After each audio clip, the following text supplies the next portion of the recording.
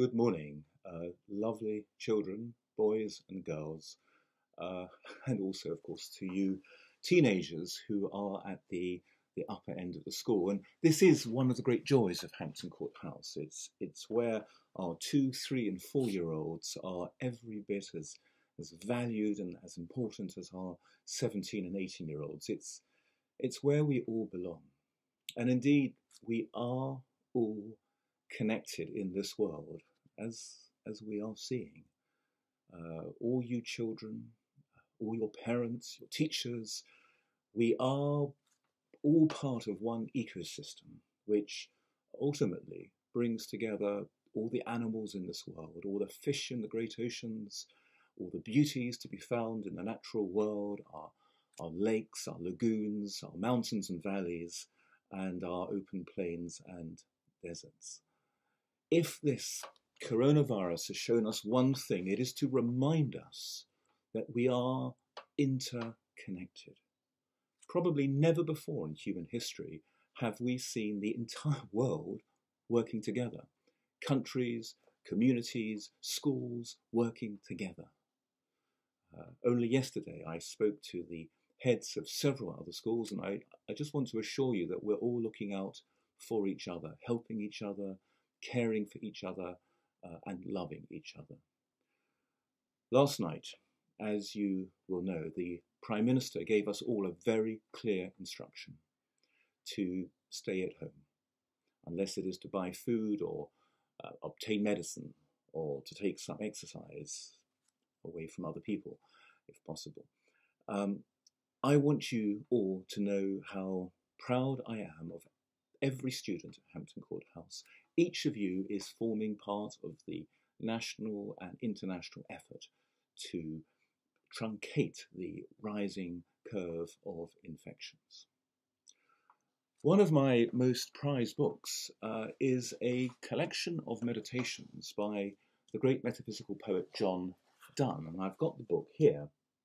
He was a great love poet, but later on in life he went on to become Dean of St Paul's Cathedral in London. Now, I bought this book almost exactly 32 years ago, and I know that because I always write, as you can see here, I always write where I was and when I was, when I bought the book, inside.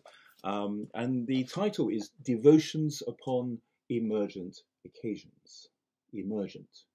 Now, there's another beautiful word with a Latin root that some of you may want to go and explore. Now, these words that I'm going to read were written almost 400 years ago, but they are still vivid today. I read, "No man is an island, entire of itself.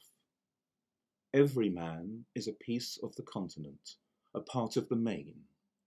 If a clod be washed away by the sea, Europe is the less, as well as if a promontory were, as well as any manner of thy friends, or of thine own were.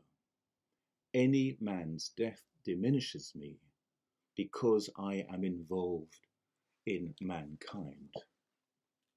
And this is what we are witnessing all across the world, evidence that we are all involved. At one end of the spectrum, we have all the doctors and nurses, healthcare professionals, all the emergency services, but also all those looking after you, your teachers and your parents. And then we are seeing so many acts of kindness from strangers. Perhaps like me, you have had a note through your door from a complete stranger offering to buy you food in case you are housebound. And I'm sure you have seen people singing songs and posting them on social media to bring joy into our lives. For all of you at home, and perhaps especially I'm speaking to you older brothers and sisters, this is a time for supreme kindness, for gentleness, for the older brothers and sisters to look after your younger siblings, and for all of you to ask yourself what you can do to help at home. And please, if your parent asks you to tidy your room or empty the dishwasher or any other small task, please do it, and do it with a smile. I know that each of you will try your best today in your lessons, and that you will do your best to help out at home. And know that by doing these things, you are helping not just yourself and your family, but also the wider effort. Because, in the words of John Donne, we are all involved in mankind.